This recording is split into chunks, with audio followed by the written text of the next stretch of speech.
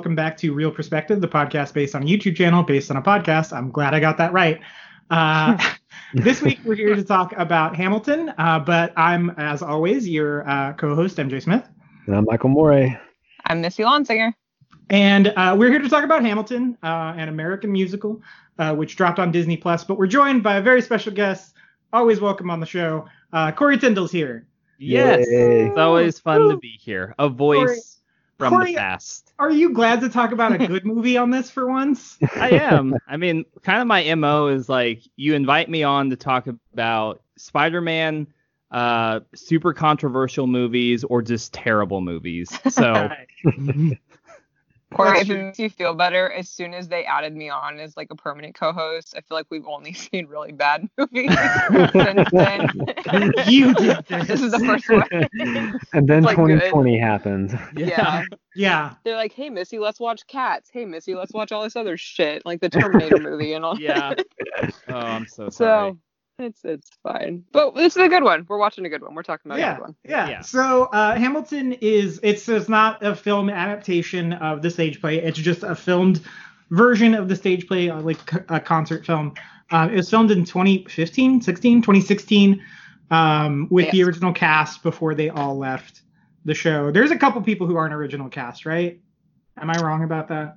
I think it's mostly the original cast, isn't it? Yeah, that's what I thought. So Yeah. I know that Jonathan Groff was originally not King George. It was Brian Darcy James, who's another really famous Broadway actor. He actually originated Shrek on Broadway, but I think that he was only like their previews and off-Broadway guy. And then I think when they went to Broadway, though, I think it was Jonathan Groff the whole time. But that's the only person I can think of who is different. Okay, cool. So yeah. The original it's the original cast who's like, if you go and buy the original cast recording album, that's Jonathan Groff doing the King George songs. Yeah, for sure. So it's the cast who did the original cast recording. And it's been 5 years since it came out. Which is crazy. Half a decade, man. What? Yeah. Right. And it just Hamilton just kind of came out of nowhere, I think, for a lot of people. Because I feel like the vast majority of people don't follow a lot of theater things. So then all of a sudden it was just like Hamilton this, Hamilton that. Yep. And I was like, what is Hamilton? And I remember when I first heard of Hamilton, it was just on Twitter. I didn't even think about like the guy on the $10 bill. Like I just had heard that it was a musical. And I was going to ask, I was curious about that because like I'm a theater person. I listen to like a lot of the stuff that's on Broadway and try to keep up with that. But I know that it blew up not just with like theater nerds. Like it felt like everybody loved it. So like, how did you guys hear about it? Not to be like elitist, like, oh, nobody else should have known about it. But like, I'm curious how like kind of non-theater goers were really getting into it. For me, it was Twitter. Weirdly, it was Devin Faraci. I don't know if you guys know who that is. Mike, I know you know who that is. Devin Faraci got into it. I don't know how he got into it, but he had tweeted about it. Mm-hmm. And then from there, I felt like it snowballed into like a lot of people talking about it. And I was like, what is this thing? So I eventually was able to determine that it was a musical. And I was like, okay, so people are not this many. I know these people don't live in New York and they're not all going to New York. So there's got to be an original cast recording out there. So I went to Spotify and I listened to it. And my first thought was I had to pause it as soon as they started rapping because I just wasn't expecting it to be that. And then I had to pause it again when they were like the $10 founding father. And I was like, this is like Schoolhouse Rock. Like, what's going on here? And then I was like, okay, so it's a rap thing about the guy on the 10. So it's like a Revolutionary War rap musical. Sure, why not? And so I was like, it was pretty good, like it sounds good.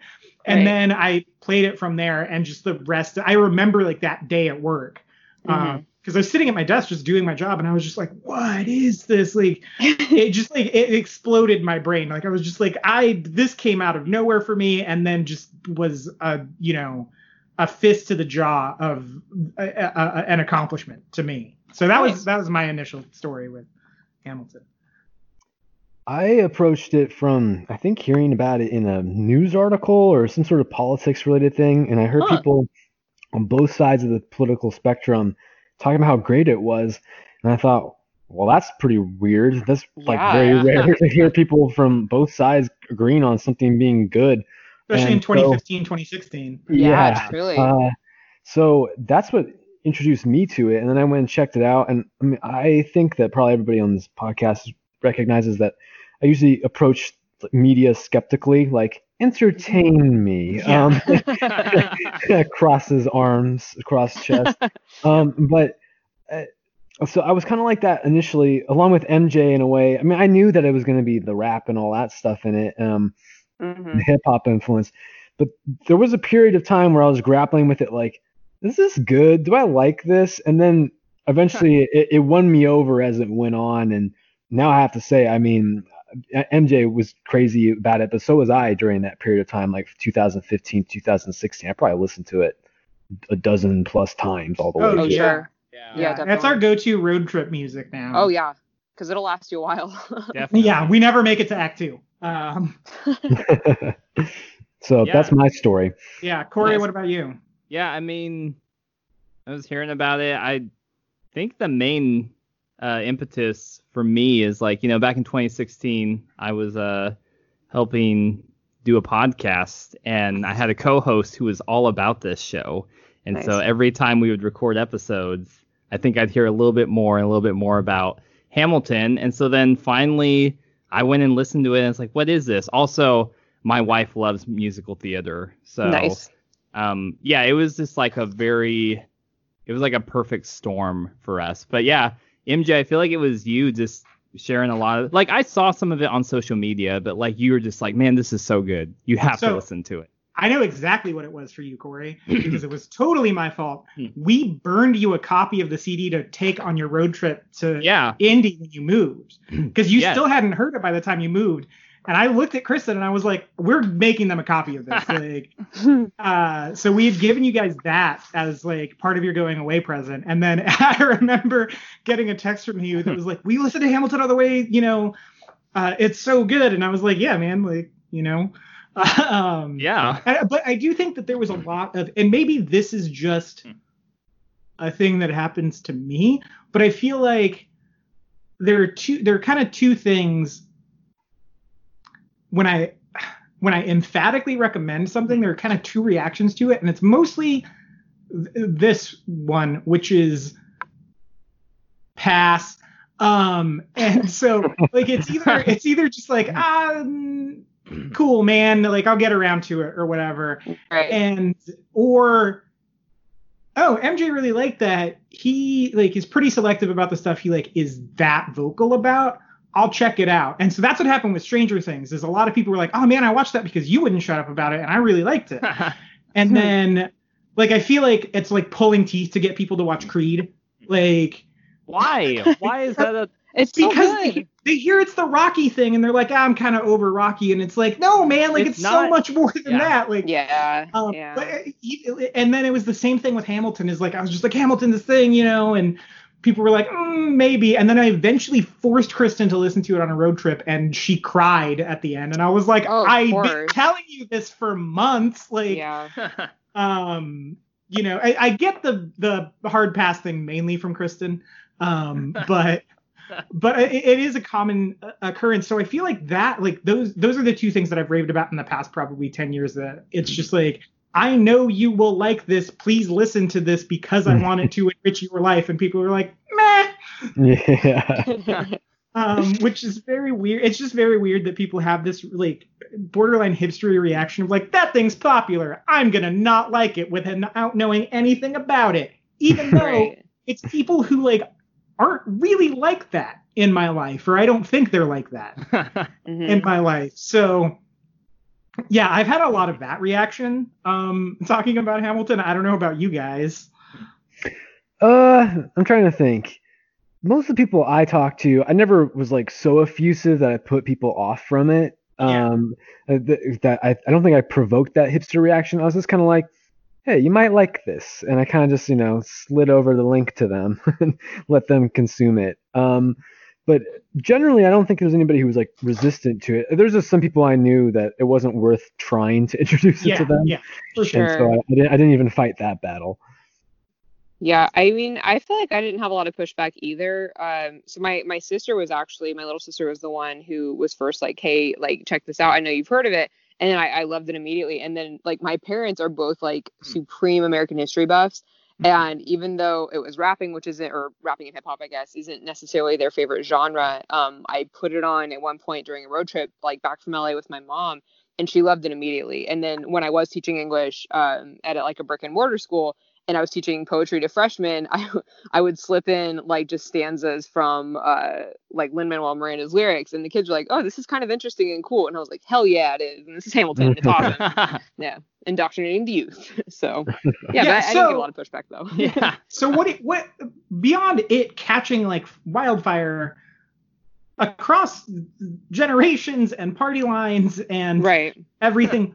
Why was this the thing that kind of set the world on fire? Like, obviously it's a quality thing, but there's we were just talking about it offline. Like, there's so many quality things that like get kind of overlooked in their time, or even maybe kind of reappraised as being like maybe not as good as it was thought about like a couple years ago. But I feel like, with the film version being on Disney Plus, I think a lot of people, myself included, who already loved it, seeing it, like I haven't seen it live, so I didn't know about a lot of the choreography or the lighting cues or the sound cues and stuff. Like, seeing the film version, I was just like, what the? And we'll talk more about that in a second. But it just and most people haven't seen it live, so it was just the music. And music, so it's it's like the streaming age, and music, it's like so hard to get people to congregate around one piece of music specifically. So why do you guys think that this just like was the thing? Well, I mean, do either of you want to go first? Do you care if I go first? No, you go ahead.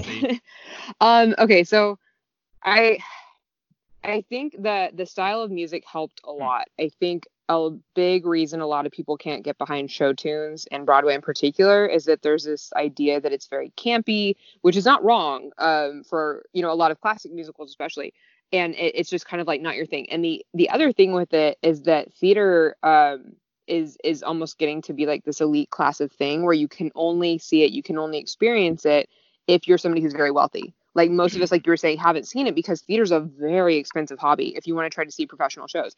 And I remember when they released Hamilton on Spotify, like for free, it was like immediately going out so that a ton of people could access it. And not only that, but it was a musical style that I think a lot of people could get more on board with. Daveed Diggs, who is, not saying that like his group was already super prominent and popular, but when you get a lot of really good performers and good rappers, and the music is very quality, I think it reached out to a lot more people than I'm sure thought would ever be interested in a Broadway musical. So I just like the accessibility with the style of music that he has. And then I think the fact when people started hearing like, oh, and he was very avant-garde in his casting, because Broadway can be very, very whitewashed and very kind of ignorant of, like, I remember when I took a playwriting class for my major, my teacher told us, like, if you want people of color to be cast, like, please put, like, encourages, people of color to be cast in this. He's like, because otherwise it will very likely just be white. And I'm not trying to make this like into like a political thing right now, but I think the fact that this was something that was so prominently performed by people of color when that's such a rare thing, and the music was good, and it was made so accessible very early on for people to listen to it.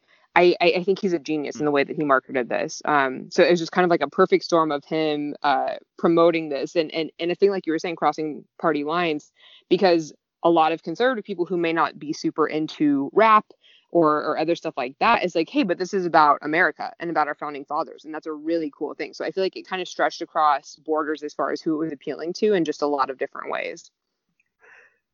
Yeah, I agree with that.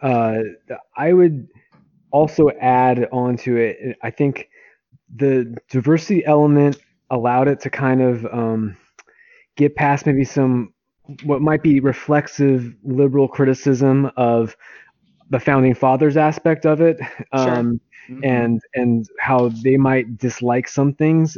I think it helped lower their defenses so they could like the rest of it.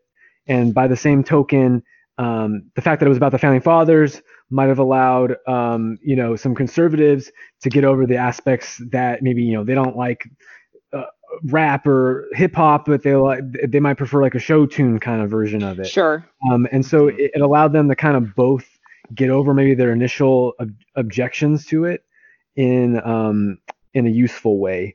But it also comes down to the music is good. Like, yeah. I mean, beyond just all the outside factors, I watched a couple of musicals over July 4th weekend, and the kind of supposedly famous ones. I had seen also just recently Singing in the Rain, like a week or two before that, and I was actually not that impressed with it. But that's man, I love Singing in the Rain. That's another conversation. Singing in the Rain's great.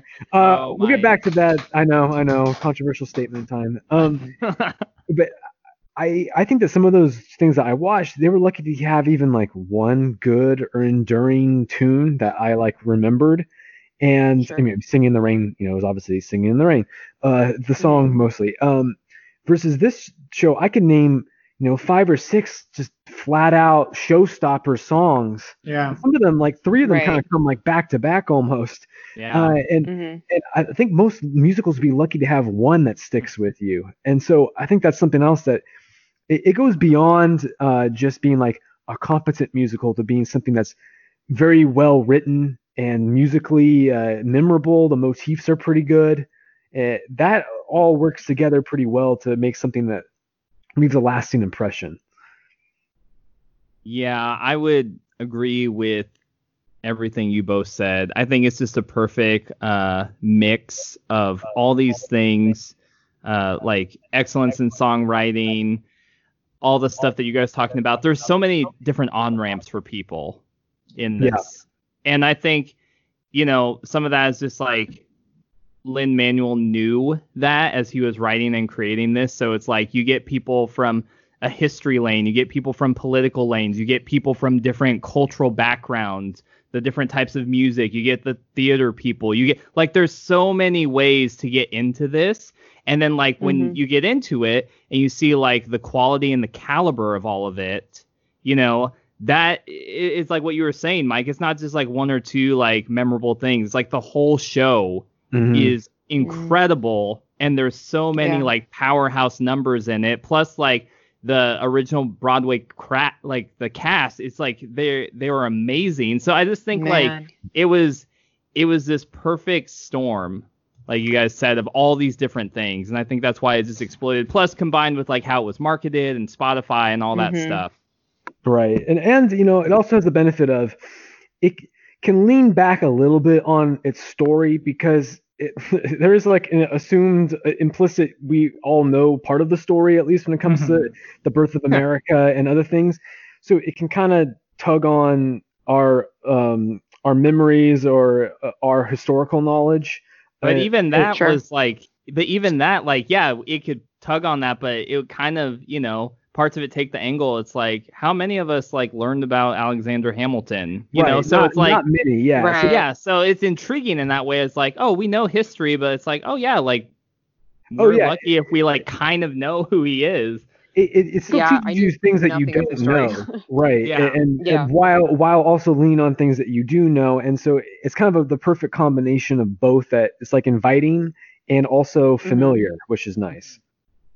Yeah. Yeah, no, I totally agree. Because I think if it had been like George Washington's story, I feel like so many of us have had that beaten to death in history classes that we're like, yeah, we get it, we know what that is. But Alexander Hamilton, there's like a little bit of intrigue. It's like, that's a name that I know, but I don't know that I know much about him.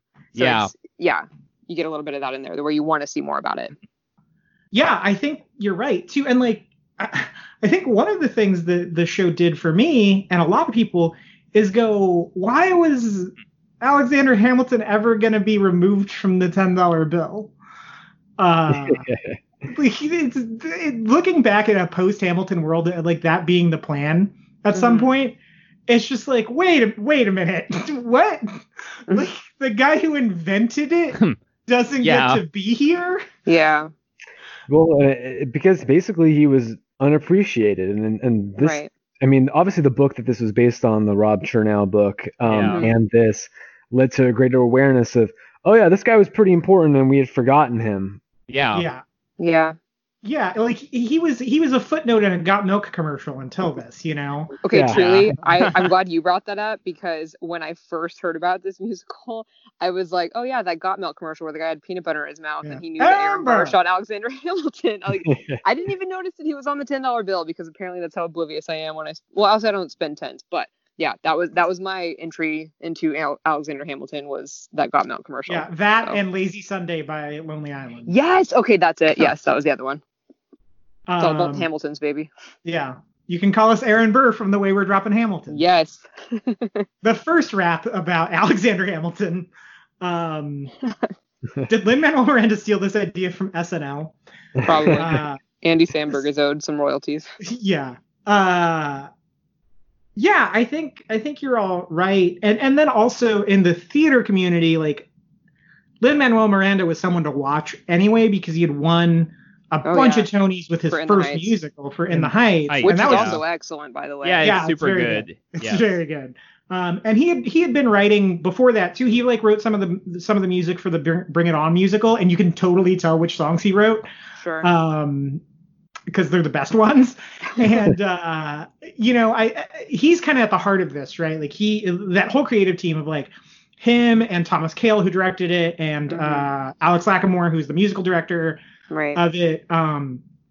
It was kind of just these three guys that really birthed this phenomenon. And I was thinking about that watching the movie. We haven't even started talking about the film performance yet, but I was thinking about that while I was watching, and I was just like, man, like, because you never know when you go out and like do stuff, how it's going to be perceived. And then if you say like, I think one of the reasons I get the hard pass thing, aside from being maybe overly emphatic about it, is if you go to someone, you're like, oh yeah, this is a rap musical about the guy on the $10 bill. They're just like, cool. Yeah.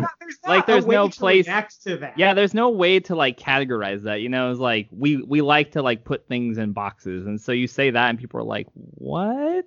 Yeah, and I think a lot of the time too, because when you say musical, like you were saying, Missy, theater's a lot of white people, and so when you hear that, you automatically think it's lame white people rapping about the, you know. And then when you add the American Revolution onto it, and so I remember the first thing that someone said when I showed it to him was like, "Oh, cool, it's black people." And it wasn't like thankful for the diversity. It was like, okay, you got the people who like, you know, like you took the music from these people and then you cast the parts that way, and that's way better than listening to a bunch of people try to be like Eminem. And so, yeah, that won't stop every white theater person from trying. If you don't think we have all rapped Hamilton on our own, very much mistaken. Come on. But yeah, no, I know what you mean. So it catches, and everyone's like, we got to see this thing. Thing about theater, besides it being expensive, is it's largely in one place, and that place is New York City. Sure. And not everyone lives there, and not everyone goes there. So there was immediately this kind of, and you know, it's very rare that if it's even ever happened, that a play, like a Broadway musical, catches on this way. And so it was kind of unprecedented a little bit, where it was just like, okay, all these people are super into this now. How do we get it to people? And so it had to like go on tour really quickly. It had to, you know, they just had a lot of like stuff to figure out. And then they started doing the Ham for Ham events, where they would do the ticket raffle for the $10. I just realized that they were charging $10 for the front row because they're Hamilton. And so that became like a thing to where they had to start doing it virtually. Like they couldn't do it outside the Richard Rodgers anymore because so many people were blocking the street. Right. And it became this phenomenon, and everyone was like, you got to film it. You got to film it. You got to film it. And so then they filmed it, and then it just kind of went away, which is a weird move. And we had talked about this on the Cats episode, which was our last episode. So I don't want to camp out on the point too much, but it was, I think in a lot of people's eyes, a misstep of sorts, because you got to strike while the iron's hot, and like you're going to drive sales. You're going to drive ticket sales. People are going to watch the Hamilton documentary and then be like, oh, I have to see this live. Right. And there's this antiquated idea within the theater community, and I think, Missy, you're the one who talked about it, that ticket sales, like tickets will stop selling if it's available anywhere else. Like the exclusivity of it is what makes it exclusive. Like what makes it, I know that sounds dumb, but like makes it exclusive to people. It's exciting. It makes it exciting. It makes it feel like they're part of a certain group that, only got to experience this. And some of that can bleed over into elitism for sure. And then also there's part of it who's like, oh, I got to experience something unique, and thus I got my money's worth. But I think Hamilton really kind of broke that. And so it started touring, and it sold out. More ticket revenue. Lin-Manuel Miranda gets this deal with Disney. He's their golden boy now. Sure. Certainly a match made in heaven, but he does the music for Moana. He is in Mary Poppins 2. He is doing the music for Little Mermaid 2. He's doing some music for something else they have coming out too. I don't remember what. And so he gets that going, and the whole time, which is good. I love the music to Moana. I didn't see Mary Poppins Returns because it looked bad. And also the first one's bad. And no, shut your mouth. Whoa, controversial. Those are fighting words. I'm sorry. Shots fired. You don't like Mary Poppins? I don't like Mary Poppins. What is wrong with you? What? Once COVID is over, one cough right in your face. One cough right in your face. I don't think I have COVID, but I'm still gonna cough in your face out of disrespect for you. Goodness. Anyway, I don't like it would be good. You're so wrong. You're so wrong. Anyway, moving forward. Sorry. Corey got a whole podcast about this. We did. We did tried Saving Mr. Banks and Mary Poppins. I need like Saving Mr. Banks more. Stop. You're breaking my heart. Anyway, yes. so but the whole time I'm wondering, like, when do I get to see Hamilton? Like, why is it taking so long? And it was just to drive ticket sales. And then finally in the before time, they announced, hey, it's coming out in October of 2021 and it's getting a theatrical release. And I always said you could do a Fathom event for it because those things are expensive anyway. Oh, for sure. Yeah. And then, I was like, yeah, you can charge like $50 to $100 a ticket and people will pay it, to go see this filmed version of it. Like, what are you guys doing? You're just sitting on this. Like, it feels like you're sitting on a revenue stream that is just a cash cow in the making.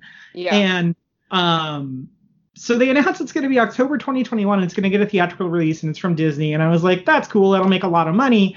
Right. And I had this thought, though, where I was like, why would you not release it in an election year? Yeah. Granted, this is one of the more off-kilter election years we've had. But in any election year, like, this is a story about the birth of America, and everyone's thinking about America's political system in an election year, regardless of who's running. Like, I don't understand why you're releasing that in 2020, and then he had In the Heights, the filmed adaptation, coming out in 2020 instead. And I was like, why didn't you flip those things? Because it makes way more sense to me to release the thing about America and it's the birth of its political system in an election year. Yeah. Yeah. What I'm trying to say is I think I did coronavirus by thinking that and forcing them to flip-flop those release dates. I was going to say, I think what you were saying earlier and what I know we've talked about before is I have to believe the truest reason for it, because Hamilton, if I'm not mistaken, was racking up the highest ticket sales, like the highest cost for even the back mezzanine tickets were so much more than any other show. I know when I was looking and considering going to New York at one point, and this was like last March, when I'm like, all right, Hamilton's been on Broadway for like several years. It was still $300 to $400. I think when I saw it in LA, it was still, and I was like back of the orchestra, but I think I paid like a few $100s. Like, it's so much. And I think like we talked about, there's such a fear that, oh my God forbid the masses are able to see it, because then they might not want to spend hundreds of dollars on these tickets to see it, which I think this is proving is very dumb, because I'm sure ticket sales are probably going to go up exponentially after the world opens up again. But I think that'll also help it too. Oh yeah. So yeah, I think truly, I think it was like a fear of losing money, which is so dumb. But Broadway's become a business now, which is really unfortunate. But yeah, I think what you were saying was totally true. It should have been released this year, and thankfully it was, and now we get it for free, which is super, or for $5 a month or whatever, which is super awesome. Yeah, and you can bundle it with Hulu. Like it's so easy to access, which is super cool. I was very excited when that happened, and so it's all that to say, Hamilton's out, guys. We all watched Hamilton. And I think 2 of us have seen it live and 2 of us haven't, right? Mike, you've seen it in a theater, right? I've seen it live, yeah. Yeah. And so, what'd you guys think about Hamilton, the movie version that's a filmed play? Corey, why don't you go first? Well, I mean, it's incredible. I don't know really, we can talk specifics, but just my initial thing, it's incredible. And from someone who has listened to the whole soundtrack multiple times and had envisioned how some of these scenes would be staged, it was really cool to see how they were actually staged, to see how they used the whole revolving stage element. Because, I've seen pictures of it and people have told me, it's like, oh yeah, I saw. So it was just really cool to actually see it. But it was incredible. The original cast, they're insane. They're so good. I thoroughly enjoyed it. I was like hooked the whole time I was watching it. Missy? Nice. I'm trying to think. So watching it, having already seen it live, I think it's still, I was a little afraid that I was like, oh, it's going to be detracted from because I've already kind of seen it. Because I agree with Corey. When you listen to it, it's already an incredible experience. But I think something that really struck me, because I knew like that all of the background ensemble had like those very pared down costumes, which I thought was so cool. But what really struck me seeing it both live and on the film version is the amount of stillness from the leads when they're actually singing. And there's so much like kind of chaos happening behind them. But I mean, obviously beautifully orchestrated and choreographed chaos. So I don't know. And like you said, using the turntable as this beautiful thing, seeing the actress in the ensemble who's the bullet moving things through there, seeing the way that Jonathan Groff is when he's, because his song, like You'll Be Back, is so upbeat and so funny. And he just stands there and he's like spitting and he's so like passionate, but he's so still. And I think there's not, especially in musicals, there's not a ton of stillness, I think, where there probably should be. And they incorporated it so well. So I think it's so striking seeing the differences between that. It's just, I completely agree. It's so different than just listening to it, but in such a beautiful way. Like they truly staged this so well. I love it. So I kind of go through these phases with Hamilton where I begin to think that maybe it's not as good as I thought it was after not listening to it for a while. And after originally kind of being obsessed with it along with MJ in 2015, 16. Yep. I'm in the same boat, by the way. I had a break. And then before I went and saw the live show, I thought maybe it wasn't that good. And then I saw the live show and was like, no, that was still pretty good. And then now there's even longer period between that and now. Right. And I began to think, maybe that thing was a little overhyped and we were all crazy. And then I was like, no, that's still pretty good. And like, I almost felt like watching it again, which is not something that I do that often for things. I don't usually like things enough to want to see them again, especially immediately after I've seen them. Sure. So the fact that like this was there made me realize, oh yeah, no, it's pretty good. Like it lives up to the hype. And it was interesting to watch it after seeing it live, now seeing the live version with the original cast and seeing them with like some more close-ups. Obviously you don't get close-ups when you're watching it in a theater. And seeing that, and I mean, I had seen some reviews go and complain about some of the camera angles or cuts chosen, but in general, I liked how they did it. Actually, I was a little bit afraid of like, no, it's just going to be something I've already seen, and like, just some different camera angles. But actually seeing their faces and their expressions, like Missy was saying, the fact that they were so restrained sometimes and not showy was actually kind of nice. It was filmed more film-like than you would expect. Because I mean, sometimes you expect a theatrical production to be very demonstrative so that the peanut gallery in the back can see, right. Everything. But the fact that they would not sometimes move as much and they be more film-like in their acting actually enhanced my enjoyment of it. So I came away liking this more than seeing it live, actually. I think I agree with you. Oh shit. Yeah. Sorry, one of my complaints is we'll get to that. Yeah. We'll save that for later. That's very surprising, and I was wondering about having seen it live versus having not seen it live. Yeah, it might be an interesting split that's coming up here. I think so. Yeah. I think so. And obviously, the only thing that was the thing that was majorly better for me is I don't want to be that guy. I love Lin-Manuel Miranda. I think he's incredibly talented as an artist. He is not the world's best singer. Agreed. And so when I saw it in LA, the guy playing Hamilton also kind of had that kind of nasally affectation, but he had a better voice. And I was like, yes. I don't want to be that person who's saying it, but this guy's like Hamilton is just a little bit better because his singing was better. Sure. But it was nice. But again, seeing it, like Mike was saying, I think that I enjoyed the film one better because I think that Lin-Manuel Miranda's acting, like I loved seeing the vulnerability and his crying, which doesn't come out in the soundtrack.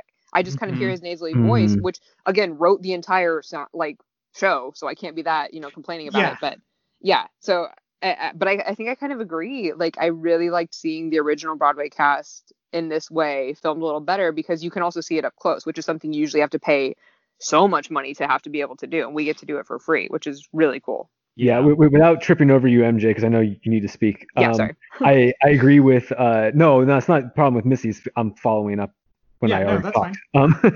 It's I agree with Missy in the sense that I think seeing it live made me appreciate some of those performers quite a bit because I do think that the actual singing of the Hamilton in the traveling version was better, and there were some other people who I thought were just as good, if not better, than the original Broadway people also.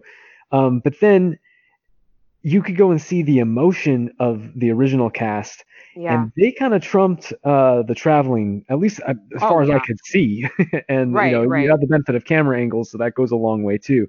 But it made me appreciate Lin-Manuel acting a little bit more than just hearing him. Yeah, I have a hot take about one of the people in the cast, but we'll get to that later. Interesting. All these there was someone that I didn't like as much as a lot of people, and especially not as much as and it's not Lin. Lin is like I think everyone's kind of agreed he's the weak link with the singing. So I suspect it's not going to be just because you already broke my heart with Mary Poppins. So I feel like you're going to say my favorite character, and I'm not even going to be surprised. People were not having it. The only other person I know who's agreed with me is Kristen. And this could just be Kristen. This could just be that I'm ignorant of how stage acting works. But once again, teasers. Initial praise. I mean, it's so good. Like I was predisposed to love it, right? So my initial thoughts were put Daveed Diggs and Christopher Jackson in everything. Yes. Yes. 1000%. Those guys, they're those two specifically, like the whole cast is great. Even the person I have the hot take about. But Daveed Diggs is my favorite, so we're past that. So okay, cool. Mary Poppins. Good. No, yeah. So I'm obsessed. I was already obsessed with him anyway. Clipping is also amazing. Well, yeah. So I liked his songs or his he doesn't really have a song, but his verses. I guess he has. What did I miss? So I liked all that on the soundtrack, and then I saw him on Fallon, I think, and he did a Clipping song, and I was like, yo, that was pretty good. It is very good. I checked out Clipping, and I was like, oh, this is my favorite hip hop. Got it. And so I'm obsessed with Clipping. We had my biggest heartbreak, like the thing that when I get really depressed about the COVID thing is we had tickets to go see Clipping for my birthday. Oh, no. And it was tragic. It was in Berkeley, which is basically a hometown show for them because they're from because you grew up in Oakland. Yeah, and so I was like, that was the thing where I was like, oh man, like, which is absolutely a luxury thing to complain about, but I'm still pretty upset about it because we had seen Blind Spotting, and that movie's incredible. If you haven't seen Blind Spotting, you need to see Blind Spotting. Yeah. Man, that movie's good, and he wrote. So I already liked him, but man, watching him in this, he's so magnetic as a performer in every scene he's in. He doesn't steal anything, but he draws it without stealing. Yeah, he's so magnetic. And then Christopher Jackson, I liked Washington. Yeah. That dude is so like the presence he commands, you know, just in his body language and his voice. Oh my gosh. I couldn't believe it, man. And Kristen's favorite is You'll Be Back. Like that's her favorite song in the show. Nice. She loves all the King George songs, but that's like her thing. And so when and it's 1-2, right, of like King George and then George Washington. Right. And when Christopher Jackson first came out, she was just like, he's better than King George. Yeah. She was like, he's so good. Like, we just didn't expect it. Not that we expected him to be bad, but we were just like, whoa, this guy's incredible. And so those were my two initial thoughts about the performers. And then I approach anything performed live as a production nerd. I have a history in concert production and particularly live sound production, but every aspect of it. So I look for a lot of those things. That was the thing that I think really sent this over the top for me, where it was just like, oh no, this is one of the best artistic achievements, you know, of the decade, millennium, whatever so far. Like the way the music, the performance, the choreography, the costuming, the sound design, the lighting design came together was incredible. I don't think it could be overstated. Like there were so many lighting cues that I saw that I guarantee you I would not have noticed because I'm not a lighting guy, that I would not have noticed if I had seen it live, that I'm so glad I got to see in the film performance of it. There is, man, during, I don't remember if it's 10 Duel Commandments or when Philip Hamilton goes to duel, but they make, on the turntable, they make a target with the lights. And I was just like, oh, that's such a good visual beat, man. Like, that's so good. And then in the room where it happens, which is a showstopper, I was really surprised by that number. I was really caught off guard by how good that was. Yeah. And there's this cool moment where Burr's standing in the center of the turntable, and he's got dancers kind of making a square around him, and they're dancing. And then he says something about the room, and as he says the room, these spotlight hits each one of the dancers, and they open up in a rectangle to look like a door opening into a room. And I was like, oh my God, like they thought of everything. And just like, so the way they play with the sound design is amazing, with the microphones during the cabinet battles. The way that audio switch happens, where they mute the mics that are mounted on over their ear or on top of their head, and get the raw, like, we're really up on the microphone rap battle noise, like out of the microphone, was so good. And I knew that they had done that. I had heard that was like the only, besides the whole thing, the only like anachronistic thing in the show. So I knew that was coming, but then to hear the difference in the microphone, it really drove it home. And it was really amazing to hear that. And then just like noticing when people were singing to a track, and like, to me, singing to a track is magic as far as I'm concerned. You know, there were like, he sings to a little bit of a track in Wait For It. And I was like, oh man, it's gotta be so hard to get the timing on that, like every night. So those were the things that jumped out to me, of like, it is an accomplishment on every single level. The other thing that jumped out to me, not to like jump on the specific stuff the most, was how hard it must be to be in this show, because you have to be part of the chorus, a dancer, and a stagehand all at the same time. And then sometimes there are people who have to do all of that, but then have to come out in like a different costume to be like, the guy who plays Charles Lee is like throughout the show as part of the chorus too. And so it's just like, oh my gosh, like, this is exhausting. And I'm 3 songs in, you know, just thinking about being part of that production, I think really like, it really made me appreciate just everything about it. Like every decision was so carefully managed and thought out. and not micromanage, but just like it seems like everyone made the best decision they possibly could for this piece across the board. Yeah. Anyway, does anyone else have any specific things they want to talk about?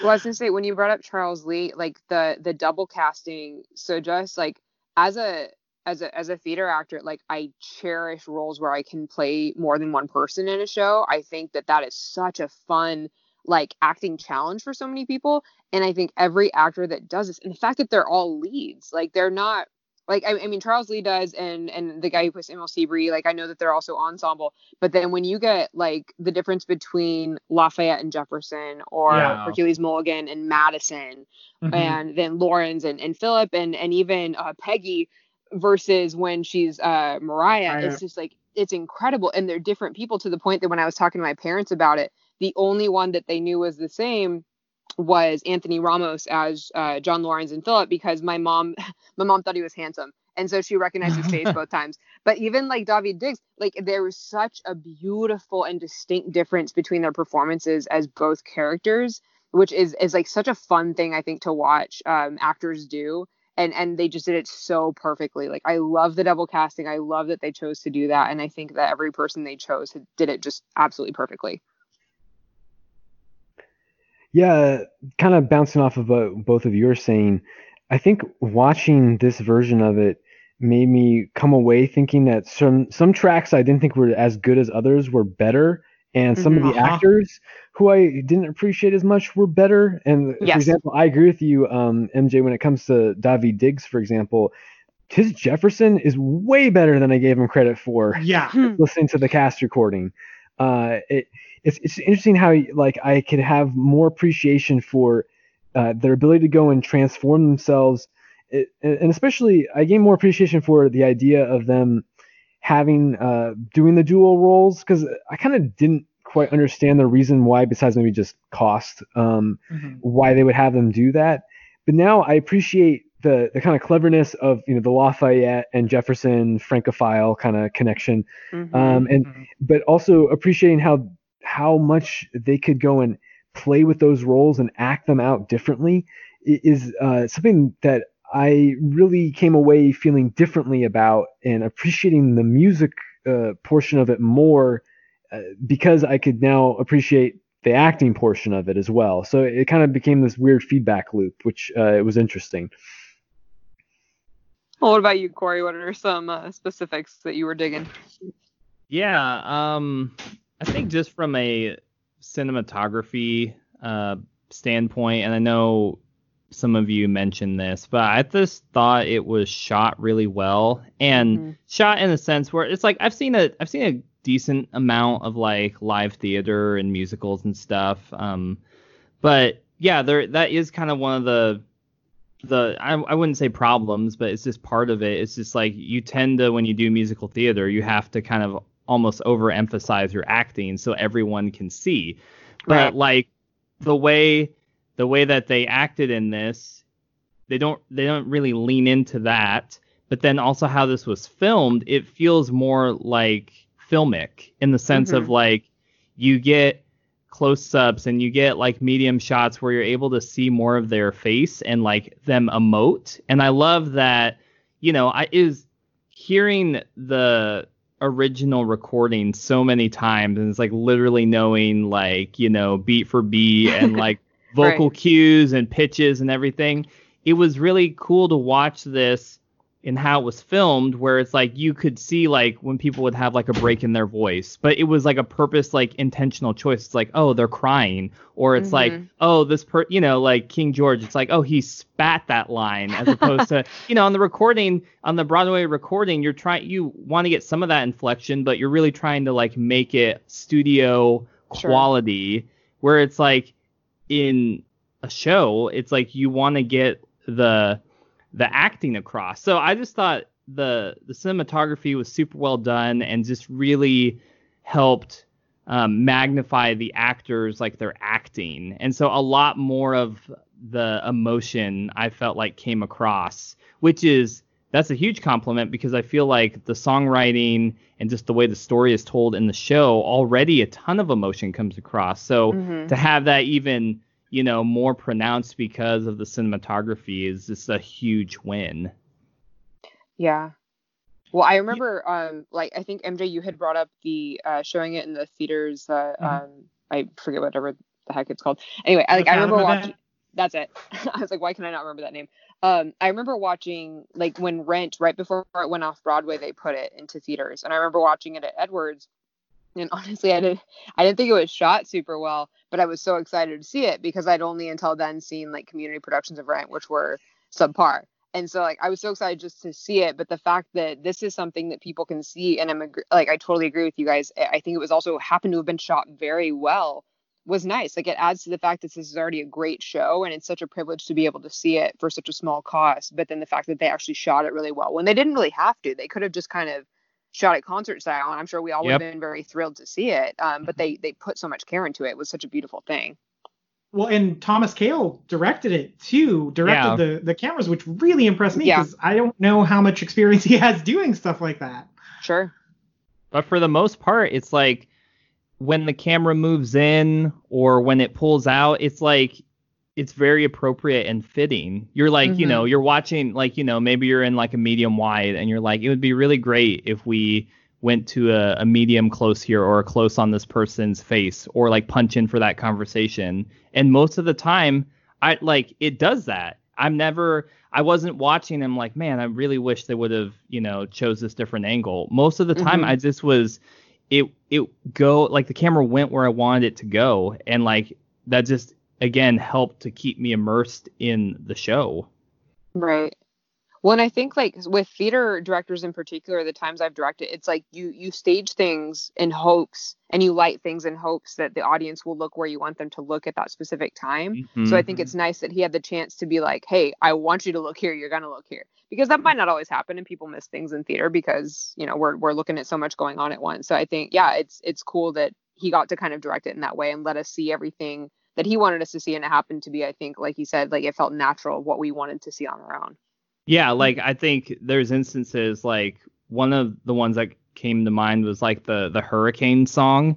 There was time that song is so intimate and you need I think it's benefited that we're able to get in close and see Lin-Manuel acting and see his face and emote. But then there's so much going on with the background people, and then when it's how they're using that to demonstrate the idea of the hurricane. So it's that is he clearly knew where to be we need to be tight here, we need to pull out here so there was just a lot of those types of moments in the show where it's he knew what he wanted. Well, and some of that stuff also made me appreciate the minimalism that they go for in the play itself. Yeah. Because I'll tell you up front, when I kind of heard that there wasn't a lot of set changes or there's not really anything in the form of scenery, I was initially pretty disappointed when I first heard about the theatrical version, because I thought, oh, that's a big missed opportunity. What am I getting out of this that I don't get out of just listening to the soundtrack then? I'm not a huge fan of abstract or minimalism, but I have to say, now after seeing it, both live and also, a theatrical version that's been filmed, that qualm has completely disappeared. I actually don't think that much about the fact that there's no real sets, or there's not a battleground set or this or that. My mind really does go and fill in the blanks, and I think that's a testament to how the show itself is staged, and then how this was filmed. That I perfectly knew where they were at almost all times, which is pretty impressive. And I mean, credit also goes to Lin-Manuel Miranda's lyrics for kind of providing an appropriate feeling of where the setting is or mood is, conveys that just in words and the music. But I have zero qualms about how it's set up now, and that's pretty hard for me to overcome that feeling.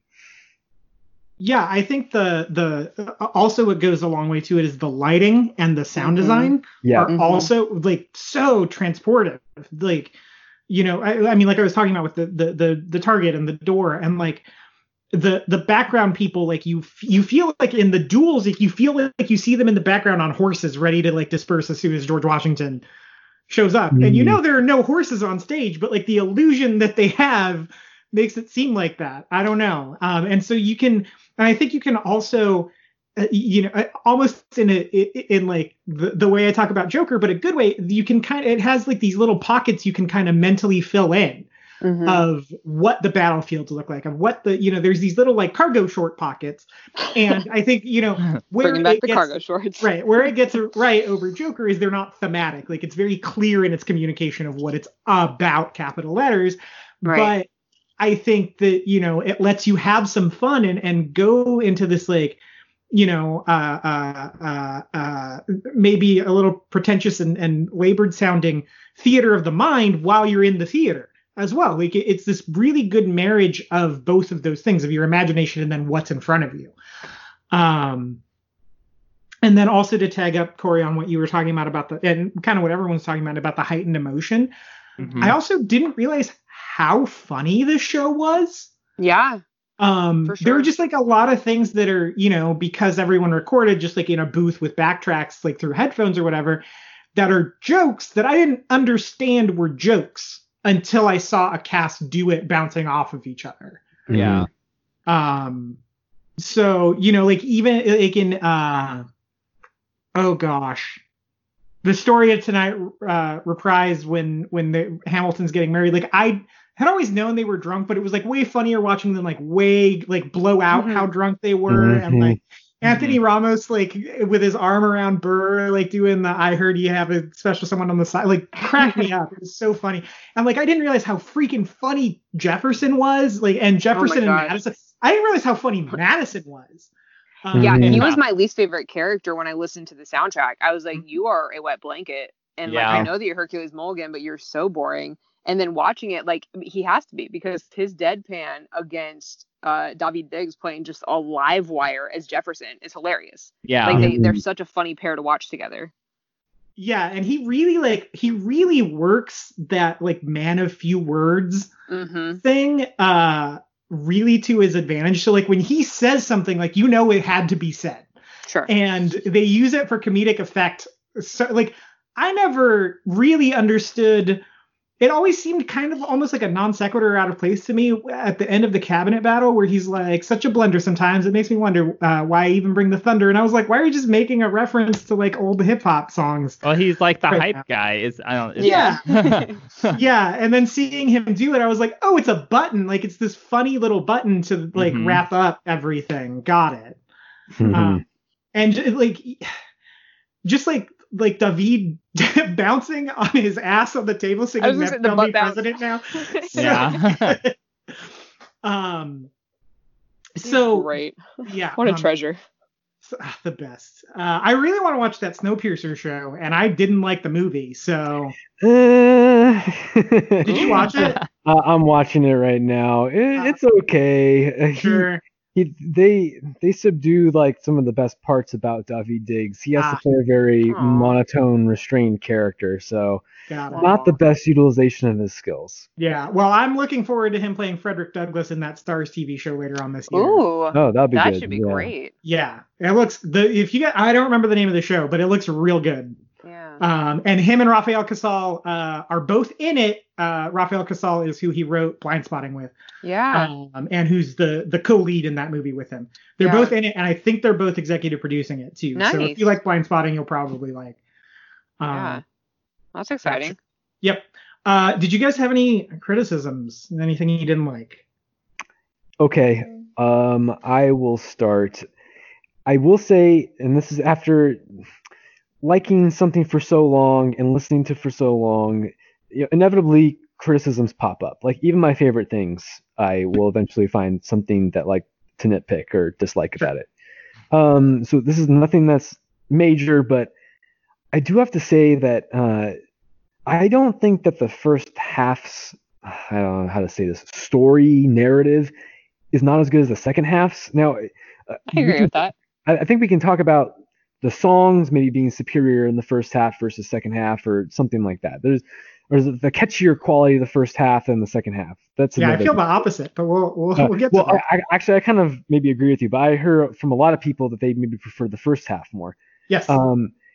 I think it takes a while for me to really buy into like liking Hamilton or getting into the plot. Like it kind of just feels like a cliff notes of things happening initially, and I do think it kind of steers itself right toward the end of the first half. It's not just like, oh, if it's good in the second half only. As the war wraps up and all that stuff, I think it gets stronger and clearer. But because it's trying to do too much sometimes, I mean, it's biting off a lot. There's so many characters and stories that it's trying to tell at once.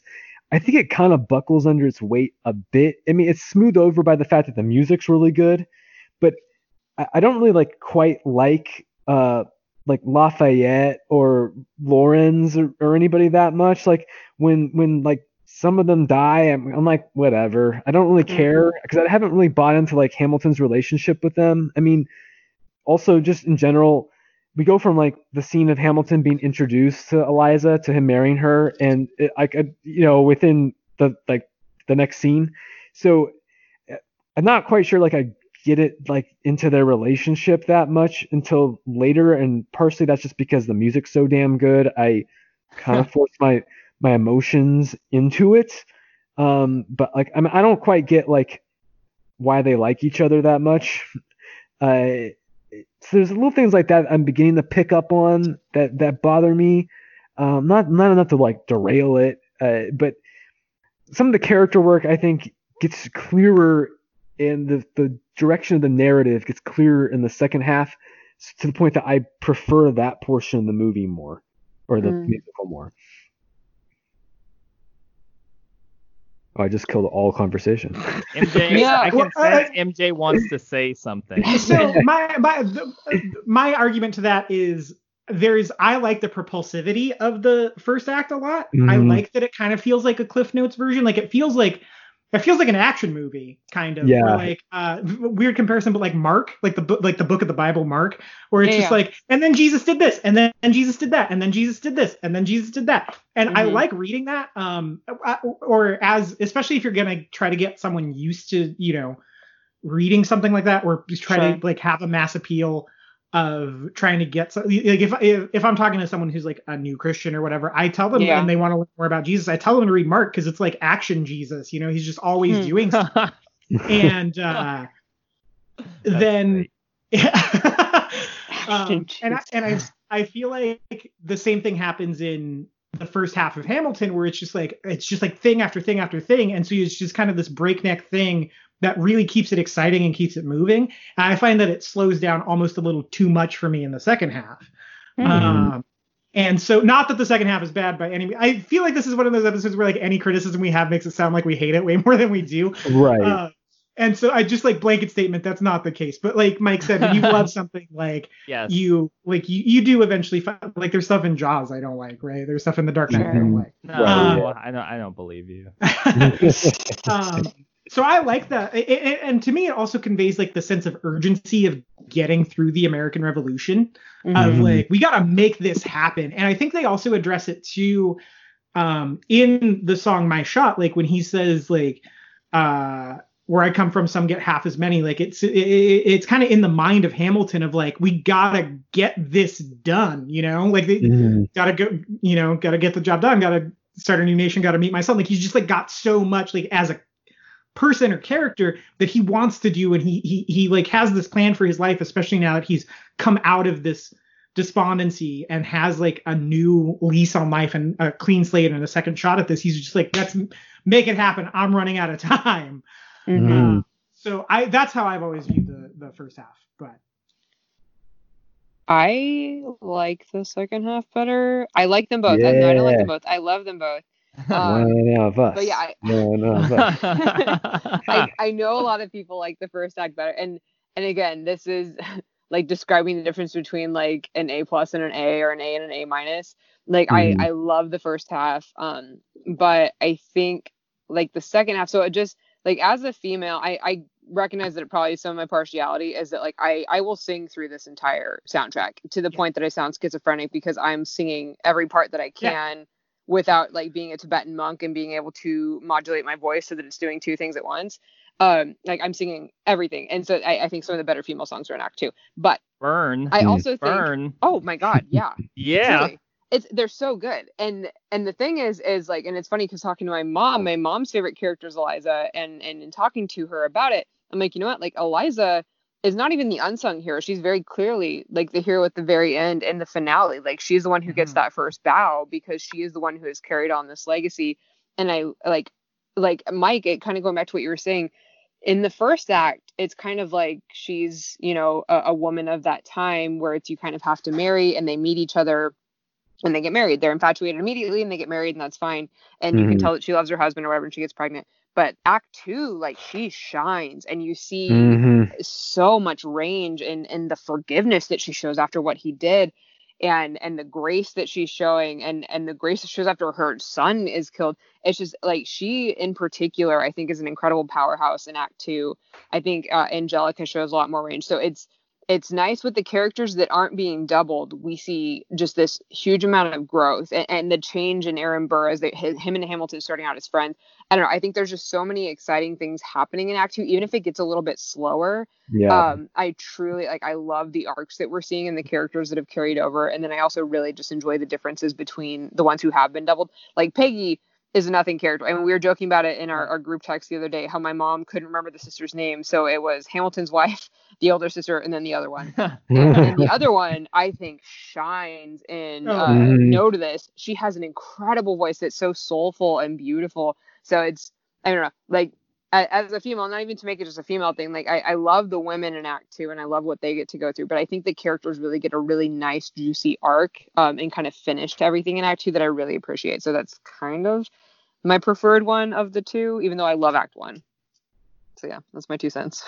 Also, Act 2 is a bummer, so that might have something to do with it too. Like I just always so that's sad life, after MJ. Act 2. That's a tough question, and I don't think I've really thought through that until you guys brought it up now. But I mean, I feel like they're just like they serve different functions for me. It's a whole overarching story, but I feel like Act 1 is more of like the hook. There is the propulsive nature of it. MJ, like you're saying, we're meeting a lot of the characters. Mike, I get what you're saying. Like there's a lot of stuff going on, so that can feel a little bit overwhelming. But I feel like it gives you like the tenets that you need at the beginning to be like, here are the main players.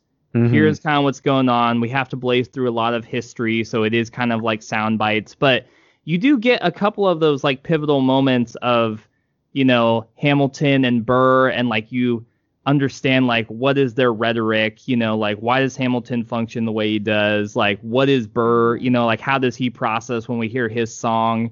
And then like like I feel like it starts very wide and it starts to narrow, so by the time you get to like that last number, like Nonstop, it does set up pretty well for the second half, right? And so like it kind of hooks you, draws you in, like kind of narrows the focus to like it's going to be about these core characters.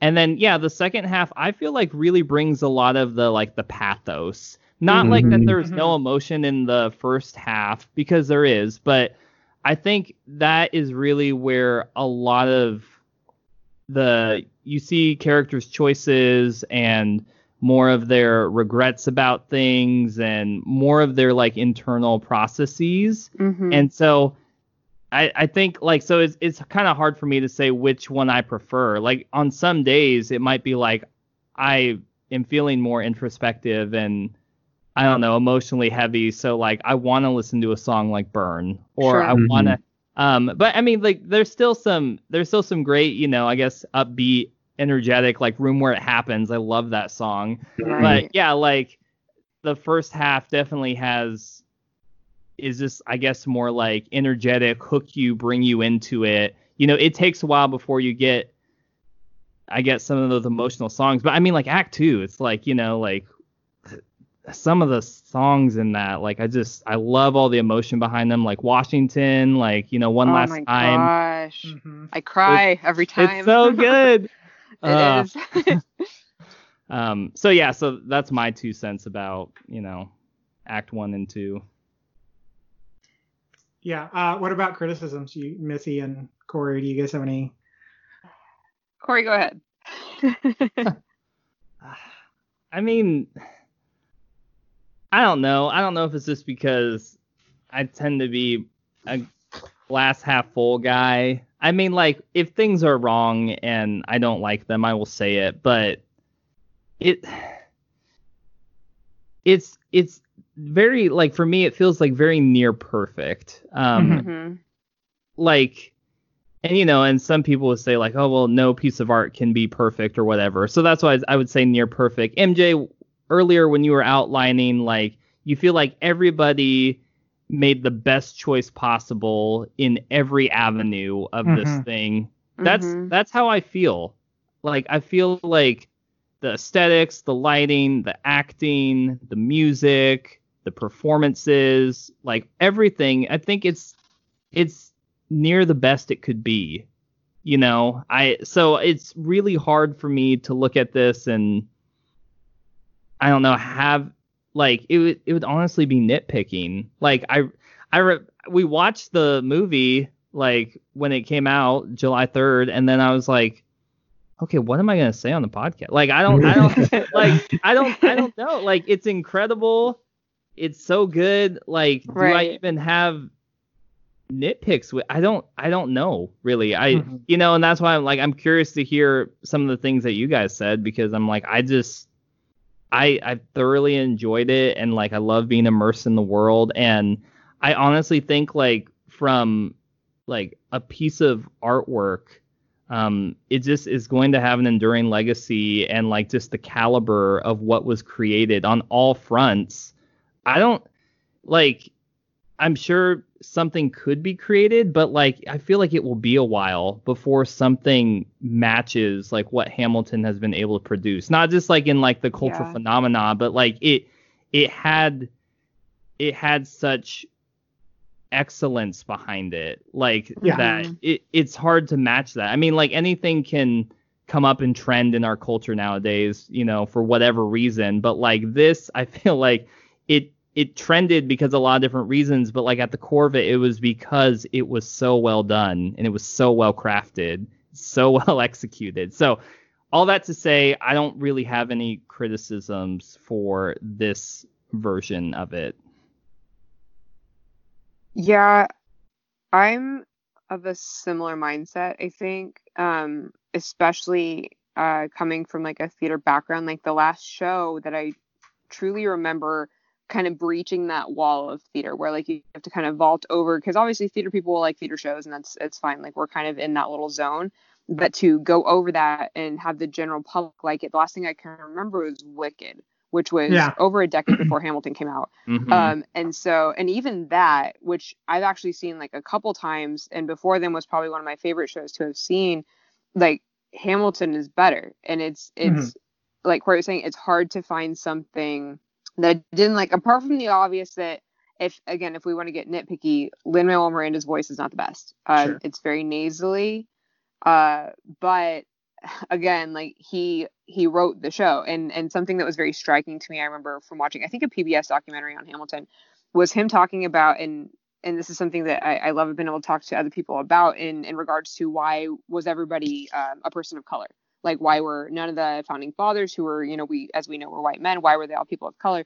And watching his interview in this documentary, he was saying, as a Latino actor growing up within the theater, he knew the only roles he could ever get were either as a shark in West Side Story or as Don Quixote in like Man of La Mancha when he became older.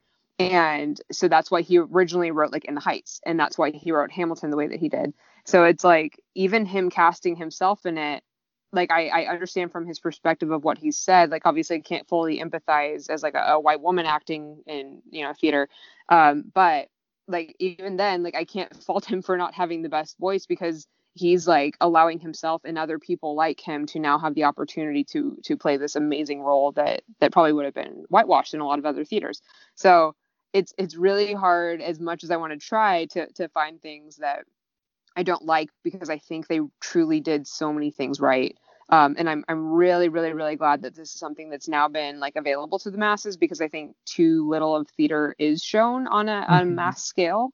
So it's awesome that something that was so well done is now available for so many people to see. And it's such an important story as well. So yeah, not to be the person who's like, I can't think of any weaknesses with this, but there are very few, apart from maybe Lynn's voice not being the best. But even then, his acting, I think, makes up for it. I think his emotionality is very much there. And, you know, I mean, and that's the thing about Broadway, right, is that if we're trying to convey real stories, not every person in real life has a great voice. And so him not having the best voice is not necessarily the worst thing, because if we're being realistic, not everyone does. So that's okay. So, yeah. Well, so I have one criticism about they're both technically with this specific version of it. The first one is the camera work, and I'm not saying that it's bad by any stretch of the imagination. I think it's just it's a limitation of filming something like this, and it's also because I haven't seen it live. I think it's something that if I see it live, would be alleviated. I didn't get to see any of the background people that much. No, that's fair. That's a good point. That is fair. And like that's part of it, you know. And so I completely understand why. And I love that they did film it to where we can see the main players acting, but also part of the show is this stuff happening around the main players. Like that's a part of the piece. And so there's just a lot of close-ups in it and a lot of shots. And like I said, I don't have any problems with the camera angle. I know a lot of people I've heard didn't like the camera they hid in the wall in the back, but one, I thought it was great every time they used it, and two, they used it like 3 times. Yeah, they didn't use the whole thing. Yeah. But so I didn't have a problem specifically with like how they chose to film it necessarily or what they chose to highlight. And I did like getting to be so intimate with them, but it also, as someone who hasn't seen it live, was maybe a little too intimate, just because I couldn't see the dancers in the background or the, you know, what the ensemble was doing or like them switching out the props. Once again, you're not supposed to notice that thing, but I'm a production guy, so I'm inherently going to notice it. Like Kristen gets a little annoyed with me when we go see places where I'm like, oh, there's that road case and that road case and that road case, you know, which like I always see the stuff there that you're not supposed to see because I work behind the scenes on a lot of stuff. And so I wanted to see more of that because that's one of my favorite. That's like that contributes to my enjoyment of something is being able to see the production team at work and because the ensemble is part of the production team in this, there were just a lot of times where the table appeared or the barrel appeared or the chair appeared, and it wasn't that my brain just skipped over that. It was that I legit didn't get them in the camera seeing that, and that was something I wanted to watch. So that's a very specific thing. It doesn't affect my enjoyment of it whatsoever, but it is like I think that's very fair. And I'm going to say, as somebody who's been cast in a lot of ensemble roles, like throughout my career, since I like first started acting, when I do watch shows, I love watching the ensemble. And I think a lot of people do. So I think that's definitely a very fair criticism to bring up. Yeah. Here's my hot take. And this could be about the shows they chose to perform. They've been doing it for over a year, 8 times a week at this point. You're exhausted. Your voice is exhausted. I didn't love Leslie Odom Jr. I had a feeling you were gonna go there. Interesting. Yeah, he was better in the second act. He was way better in the second act, I thought. But his voice just sounded. Kristen brought up that it almost sounded like he was like there was almost a preservation technique going on with him. Like it sounded just like he was very forward on his vocal cords when he would talk, specifically when he would rap. He also had, and this the guy can't help it. I guess this is going to sound really mean. I know what you're going to say. Go his ahead. list. Oh no. Okay. What were you going to say? Well, I'll reveal later. Okay. I thought you were going to talk about like he had like a very reedy voice because like he has a very like bright smile, and I think this partially like how it influences how he sings. Yeah, so, and it just kind of looked like the lights were affecting him and stuff. Like I this is going to sound way meaner than I mean. Like, I didn't like his facial expressions in a lot of the stuff. I didn't get like a lot of the stuff he was trying to convey. He's a much better singer than he is a rapper on top of that. So I just felt like, yeah, like you said, he had like kind of a reedy voice, and it sounded like he was just very like forward on his palate, like with the words coming out. And it just like, it was really distracting. And then every time he said Alexander, there was like a lisp that I had heard. Like it sounded like was saying like Alexander, and it really like I don't know. Maybe I'm crazy. Like I said, everyone I brought this up to has told me I'm a moron, except for Kristen, who all agreed with me. And so it was really interesting to be like, and once again, I think the emotionality still comes through, especially in the second half when you see him become like the enemy of like when he decides like, okay, this is on. I think it absolutely comes through. I don't think it affects, you know, the overall conveyance of what the play's about by any stretch of the imagination. But it was just really interesting to me because I had heard, I guess I had like a certain way that I had expected him to be. Well, he won the Tony for it. Yeah. Yeah. And so once again, it almost sounded like he had suffered some sort of an injury, or he might have been sick or something. Like, it did not sound how I've heard him sing on other side. I've listened to his album. His voice did not sound like the way it did on his Christmas album. His voice didn't sound like, there's a video that they did on Facebook of him just singing Wait For It a cappella. I don't remember his voice sounding like that when he did that. So I don't know if it was one of those things where it was like, well, man, like we already have it scheduled to film. Right. So like I said, it could just be the night that it was there, that the nights that they had chosen to film, because they filmed it over 2 nights. And yeah, I don't know, but I had heard it and I was like, that doesn't sound like how I feel like it sounds on the recording. And not everything did, but like everything was fairly close except for him. And Kristen was like, yeah, it sounded like something was going on with him. So I don't know. Okay, first of all, you're a moron, but second of all, just repeating what everyone else was saying. I see what you're saying. I don't think it was his best night, that's for sure. I do think you could tell his voice was straining in a way that it does not come across in the cast recording. That being said, I still came away with feeling that he was one of the stronger aspects of the show. In general, I mean, you have all the showy people, you have your Thomas Jeffersons and King George and all that stuff, and those are probably frequently cited as people's favorites because they're, showy and demonstrative. But I think he's the heart and soul of the thing, and I really do think that he's still arguably my favorite part. I think that part of the problem that you have with the beginning is just the issue with the whole beginning, which is there's just so much going on, and more of the characters, like Missy was saying, they shine more in the second half, or where Corey was saying too, is just they carry over, and so you spend more time with them. And I think that's also important, and you just kind of begin to see the bubbling anger and darkness inside him, which is good, which is the reason why you, MJ, felt like he perceived him getting better as it went on.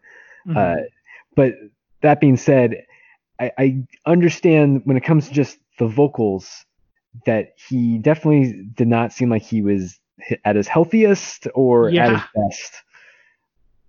Yeah, and I think that's the thing, is like he's such a standout on the cast recording, and like I have a, once again, music production background, I have a pretty good ear for when they put a ton of like, Pro Tools on stuff, and there's not a lot going. I mean, it's pretty basic on the cast recording, and so hearing that, I was like, whoa, that sounds way different. And like, I know they didn't just like, Pro Tools him into being good, right. And also like everything about this is casted so well and perfectly that like I feel like there was something going on.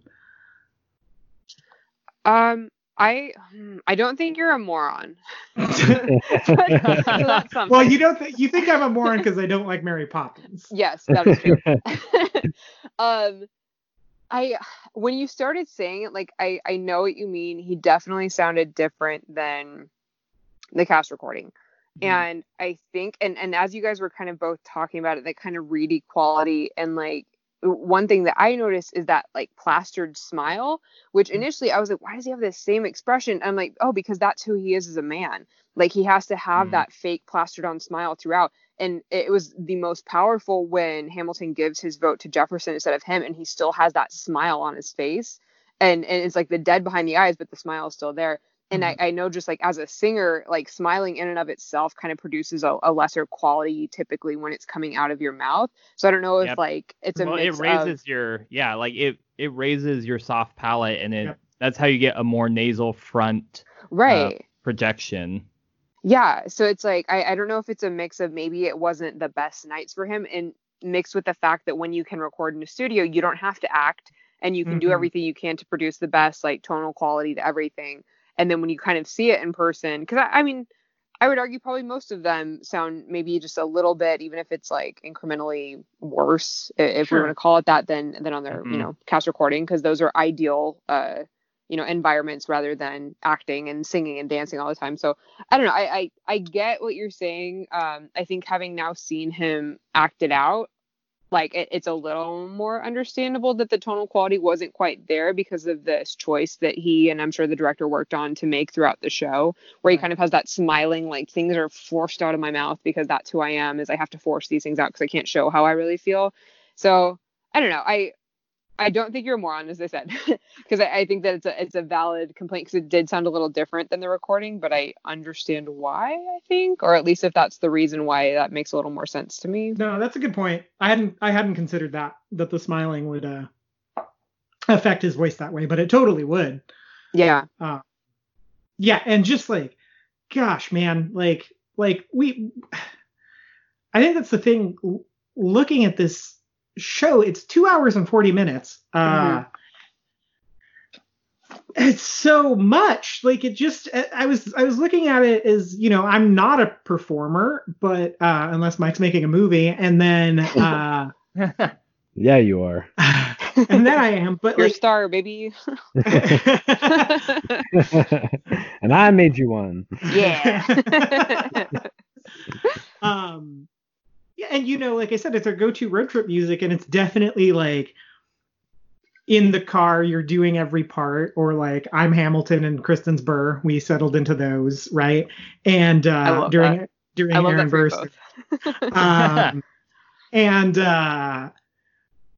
can like and I can do the Guns and Ships rap, so I know how to sing the thing. But I was watching them like walking, like running around the stage, and like the added layer of performance, and I was like, I am out of breath. Like I don't understand what we've been playing a lot of tennis lately, and like 15 minutes in, I'm spent. So I can't imagine doing that in those heavy costumes for 2 hours and 40 minutes, and you have to sing on top of that. It's bananas. Feeder, man. Yes. That's why we're the highest art form. Everybody else sucks. Just kidding. Boo everything else. No. But it is really hard. Yeah. I would add my 2 cents to, MJ, what you said, and then Missy, what you said about just some of the different tonal quality, and like, it is possible, it might not have been his best night, but from my background and doing like, sound production and like live stuff. And one of the things that I enjoy when I listen to music is like how a live production of some, like, a live recording of a band sounds different from a studio album. And like, they're two, in my mind, they're two different things. Like, they're recordings of the same songs, but it's like how you approach them is differently. And so some of the ways that this was recorded, and like, people were like, oh, like it sounds exactly like the album. It's like, yeah, like for the most part, but like there was the element of live to it. And so like some of the, if you want to call them discrepancies, like, and that's where it's like so hard. It's like, Missy, like you were saying, like if you want to say they sounded kind of worse, like whatever you want to label that, I felt like that was more of them saying like, we don't want to mix this entirely like a studio album. Absolutely. Because you lose some of the like emotion that comes across when someone like has a break in their voice, when they're crying, when they are trying to like put something more forward in their voice to like articulate something, you lose some of that. And so like even like some of the inclusion of like the audience mics and stuff like that, I was like, it was thought out and planned. Like, we are going to mix this as more of a like a live thing. We're not going to try to, obviously like we don't want people singing off pitch and like, any of that, but like we want it to feel more like it's live, like the sound would feel like reverberating through a space like this, so that's kind of what I chalked up some of those discrepancies, or like if it didn't sound exactly like the studio album. And I personally like that. I love live albums. Like, I listen to them for that sense of like energy and kind of what you could call it rawness, So that's kind of how I experienced this. Yeah, well, I think the other thing too, now that you're talking about the mixing and stuff, one of the things, this is a little in the inside baseball, so I'm sorry, but he uses a different mic than a lot of the other main players. He being no. Leslie Odom Jr. He uses the Countryman over the ear mic. Instead of the I don't know what it's called. The forehead mic. I don't know. That's a technical term. No, I have no idea. I don't know what they call it. I've never had to use one, so I've never had to call it by its name. But I always do it over the air, so I'm not sure either. Yeah, and so especially because he's playing off of Lynn, who's got the one that's hidden in his hair. You're just getting the sound from two completely different spots on them. You can hear it a lot in Dear Theodosia because it's just them on the stage. But I think that could also be it too. Like he sings more forward on his vocal cords as a result of the smiling, but then you have the mic that's coming over his ear and really like next to his mouth, so you get all of that mouth noise out of it, whereas when you have the forehead mic, you're getting less of it because you're just getting the stuff that's reverberating in the skull. And you're getting more of the resonance. Yeah, exactly. And so I think that might be it too. He just sounds way different than most of the main players. Sure. Because of the mic he's using. So I hadn't considered that either. So it could just be the mic he has to use because he doesn't have bald. because he doesn't have the hairline to hide. Very distracting. Maybe just learn to sing less, smile more. There you go. Nope. Yeah. Wait, no, I think you want that flipped. I think you want that flipped. Dang it, never mind. I tried. Smile less, sing my ass. We knew what you meant. Yeah. Do you guys have anything else to add about Hamilton? It's a work of genius by a genius, starring geniuses. Correct. Go see theater once the world opens up again. Go see community theater in particular, because real theater, well, nope, that's not what I meant to say. Community theater is real theater.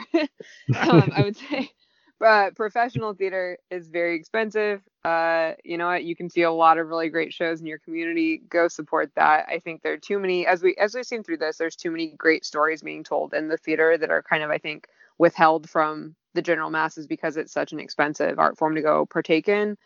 So go see more community shows. Go support local actors once things open up again. That's my spiel and stick with it. But yeah, Hamilton is incredible, and hopefully, I'm thinking a lot of people are seeing that, and I hope they have more of an interest in theater now from it. I will, I guess, as we're wrapping up, just kind of pose this ending question, just for each of us in our different, places. How have you observed Hamilton? Just like the impact that it's had on our culture or people, whether you want to talk about like how has it impacted theater, how is it, maybe people that who like would never have listened to something like this. I'm just curious. Sorry, I'll take the lead on this question. I have kind of two things that I've been thinking about it. America's in a weird spot right now, everyone. Yeah. We'll talk about that in a second. I don't want to get overly political about it, but we'll talk about it. Anyway, so I want to address it personally first. On a personal level, this is going to get kind of real for a second. I struggle with a lot of anxiety and depression and mental health stuff. And I don't like it. Hamilton, this is really weird. Hamilton makes me want to be a better person. It just as a show, like thematically, I think it I know it's weird because like it's a very warts and all presentation about this man and these people and I think it's good. But it hit at a really good time for me. This Disney Plus drop, like it's been pretty hard lately. It seems like the mental health stuff has been kind of on a rampage with me, and then I just miss everyone.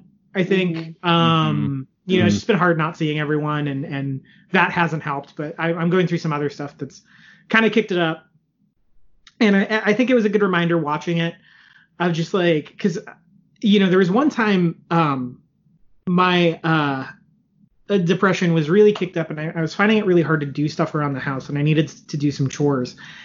And I put on Hamilton, and I was able to do everything, and it really helped a lot. And then watching that on Friday night, like, I really was just like, man, this is like, I want to get through this. Like, not that I'll ever be, cured or whatever, but like, I very much thrive on having like a tangible result of something. And the problem with mental health is that you don't have a tangible result of something. Yeah. And so it's just this constant process, and it's this constant, working on it, and it gets better. And then sometimes it isn't as good. And so that can be very discouraging. And so it was really what I needed for me personally in this time, where it was just like, man, like I've really been missing a lot of people, and I've really been just like really down in the dumps and unmotivated and not wanting to do stuff. And it just like, and I hadn't listened to it start to finish in a long time. And I was just like, man, like there's something more at play. Like I'm just part of this bigger thing than just like what my own little world, like this. I feel like quarantine's just made me like way more myopic than I ever have been, because it's just like my house, and then I go for a walk. Yep. And so it just like made me feel like, there is something more, and there is something worth fighting for. And not that made it sound like I want to kill myself. I'm fine. But there is like, it's worth fighting this fight through these struggles and through this, on a personal level, mental health thing. And then culturally, like I said, America's in a weird spot right now for a couple reasons. One, there's a global pandemic happening. Coronavirus is completely changing the world. As we said before we started recording, it's turned the world upside down kind of instantly. It happened really fast, I think, for a lot of us. And so we were just forced into this like really weird circumstance really quickly. And it hasn't been the best thing. And so people like, people are reacting to it very strongly, and that's to be expected, I think, and completely normal. And then there's been also a lot of talk around the subject of police brutality and race relations in America and things like that. And there's been a lot of calls to relitigate and reassess kind of America as an idea, I think. I don't really know. I'm not sure the people protesting know sometimes either. And I think there might be like an important seed in what everyone's talking about. And I think it's good to like, I think it's, what am I trying to say? I think it's good to know where you came from. I think that's important. And I think it's good to recognize the fullness of that. Like I said, warts and all, of like, we're not going to get it right 100% of the time, and we can always do better, right? In order to form a more perfect union, it's a work in progress. And I think that at its core, yes, with the casting of people of color, but more like beyond that, even, I think like Hamilton is so much about the idea of America and what it means when it's at its best. And there are a lot of people who feel like it's not at its best right now on every side.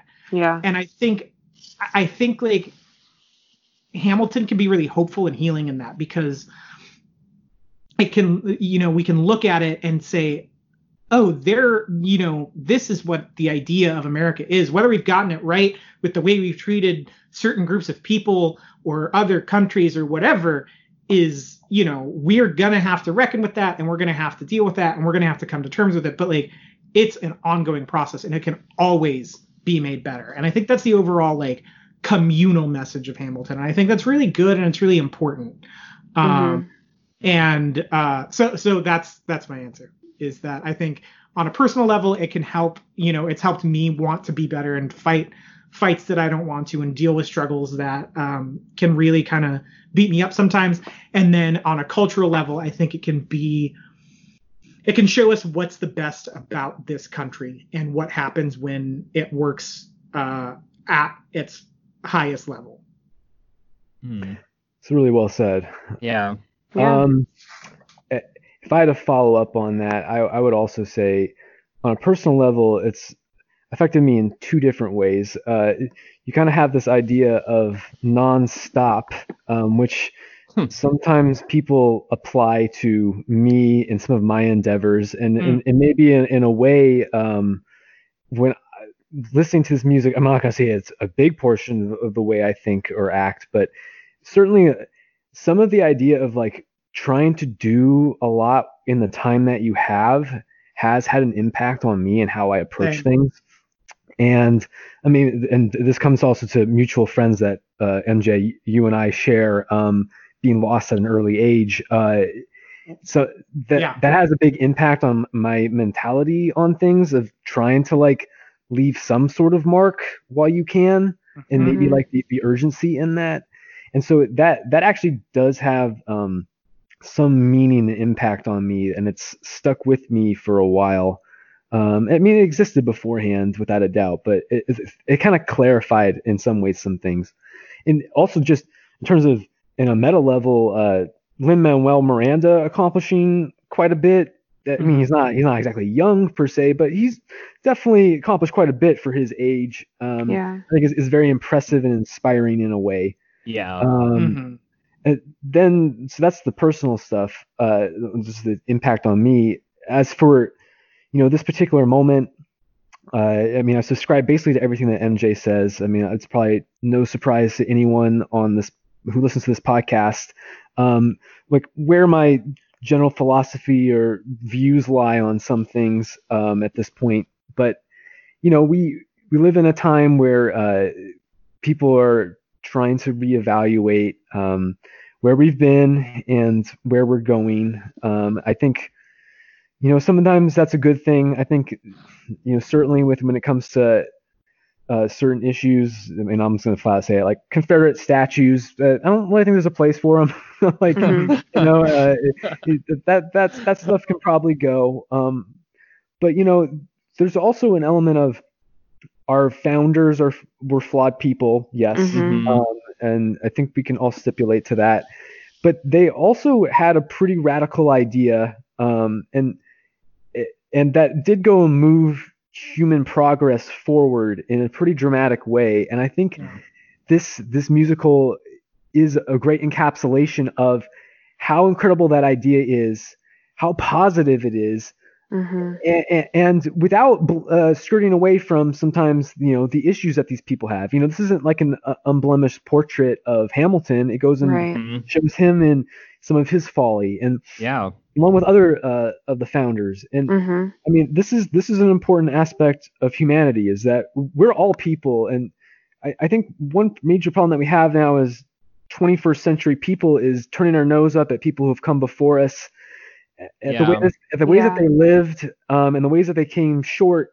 But we also kind of stand on the shoulders of giants too, while we go and look down on them. And I think that one important part of being a human being is recognizing that other people are human beings, and they can accomplish great things while also falling short in ways. But that doesn't make them any less inspiring in the ways that they were inspiring. Yeah, and I think that that's what this musical preserves. I kind of feel like we're on a precipice where in 5 to 10 years, even this musical will be canceled or be people are already trying to do that. Oh, right. Yeah, I've seen it. Yeah, I mean, I was being charitable. I've seen it too. Yeah. And that kind of disturbs me. Yeah. I think if we begin to even lose like something like this to these forces, I think that's a bad sign. But I want to be of the mindset that those people out there are still small in number. And that the massive reaction to this musical now and even 5 years ago, it's a sign of there are people of goodwill out there and who want to see things in the best light while not shying away from sometimes unpleasant things. Yes. And I hope that that's something that we can carry forward. I have to admit, I'm more skeptical than ever of that being achieved, but it's my hope. So I'm trying to be hopeful. I mean, I guess for me, like, so this came out like 5 years ago now. I think the best stories, and I think the ones that stick with people the most in any art form, are the ones that are a little more transcendent. So even though this is about the founding fathers, I think there's a little something at various points, and I'm sure all of our walks of life, where it's like, oh, I relate a little more to, Washington at this point, and thinking, that history has its eyes on me, or I'm relating a little bit more to Burr at this point, or to Hamilton. And I think the way that these characters are written, it doesn't feel so stodgy, stuffy, unrelatable, George Washington with his wooden teeth and his wig. These are flawed men and women who feel things that we feel. And I think so much of the triumph of this show is the fact that these themes and these feelings and these characters are things that, I mean, over the past 5 years, if I listen at different points, I'm going to cry at different points throughout the soundtrack. And as my boyfriend said, I would cry at a feather because I cry very easily. But there are different things that like speak to me or reach out to me. And I'm like, oh man, like I feel this based on the current walk of life that I'm in. And I think that's such a testament to Lin-Manuel Miranda's talent as a writer and these performers as they're singing it. And then it's not just me personally. And I think within theater, as I've kind of touched on, it's so huge for him to be consistently writing these, Lin-Manuel Miranda, to be consistently writing these incredible shows that call for just a large number of people of color, as we've kind of touched on, especially now. I keep hearing the phrase African American history is American history. And I think a lot of times that's kind of lost because of what we've specifically been taught in our public school system, which may tend to pick certain heroes who some are a little more heroic than others, but we've already decided they're in the textbook. So those are the ones we're going to push forward, and we're going to kind of ignore a lot of really other amazing people. And so to be able to see these stories that we've heard for so long being told through the mouths and the lives of people of color, I think kind of hits home that this isn't like this subset of group who were like, specifically with Black Americans who were slaves for so long. Like this is very much, they were an ingrained part of our history. And to see that, I think for a lot of people who may, if they're younger, may not recognize that right now, or even older people, my parents, I feel like as all of this kind of racial tension is coming to a forefront, I'm seeing my parents wanting to learn more about the history of systemic racism in the country, and stuff like this is very helpful for them to, like, not that they were completely unaware of it, but again, it just kind of hits home the fact that people of color have been struggling for such a long time, but have been a part of our country from its inception. So I don't know. I think just like on a cultural level, on a theatrical level, on a personal level, it's just hitting home in a lot of different ways in a really beautiful way. If that makes sense. I feel like I'm just like rambling at this point, but no, that totally makes sense. Yeah, and I just was curious to throw this question out there because I feel like it has impacted in so many ways. Like for me personally, like a lot of the stuff that all of you guys said like resonates with me, but I definitely think, Missy, with some of the stuff you were talking about, I think the characters are so well written where they're not just like, the type of writing where it's like, well, I'll write this character and they'll represent like anger, or this person will represent like lust or whatever. It's like these characters are so multi-dimensional. They feel like people. And so I think as you watch this show, like I just even think about like,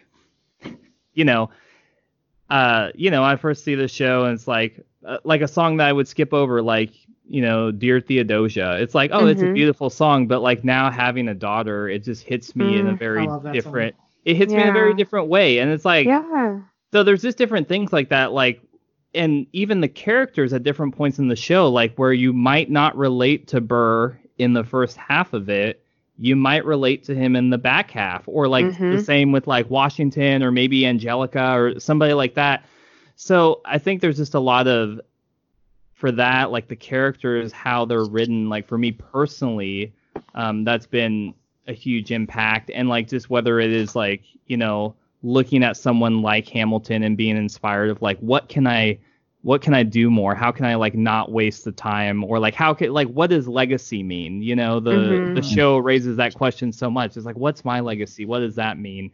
And then I think like a lot of the things that you guys have talked about, like how it has impacted culture, and like our country on that level, I think it really is a great piece of like reminding us like where we came from as a country in a time where we are so divided and things are so polarized, and social media and the internet has made it be like, if you don't think this way, you're wrong. Or if it's like, you know, it's white or black, there's no room for gray. And so I think having a story that celebrates what makes our country unique, but like still showing the like warts and all, like it wasn't perfect, people are flawed, and it helps people to kind of like bridge that good bad split where it's not just like everything is good or everything is bad. That's like people are flawed, but like people can still do great things. And at a time when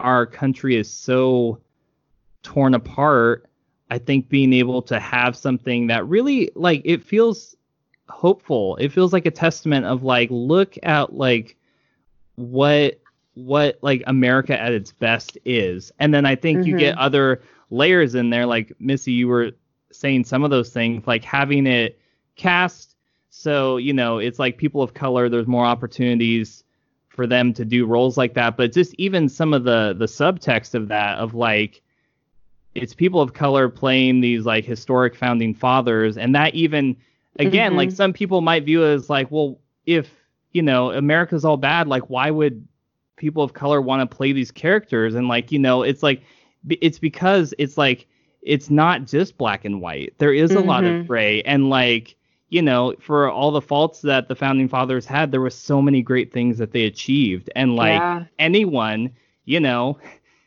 anyone can look back, and when you see that, it's like appreciate like so much that they gave to our country and founding it and shaping it. And so there's so many layers. I think that it really like impacts America and just like our country today, like especially where we are right now. So I think it's so important. And for so many reasons, I think it has hit, like coming out on Disney Plus now, I feel like it has hit at a time where we need hope. We need things to like rally around, and we need to like, remember like, okay, like where did we come from? It doesn't mean that we're perfect, and it does, you know, it's like things can change, and in some places need to change, but like just helping people to remember like, okay, what makes America different from other places? Right.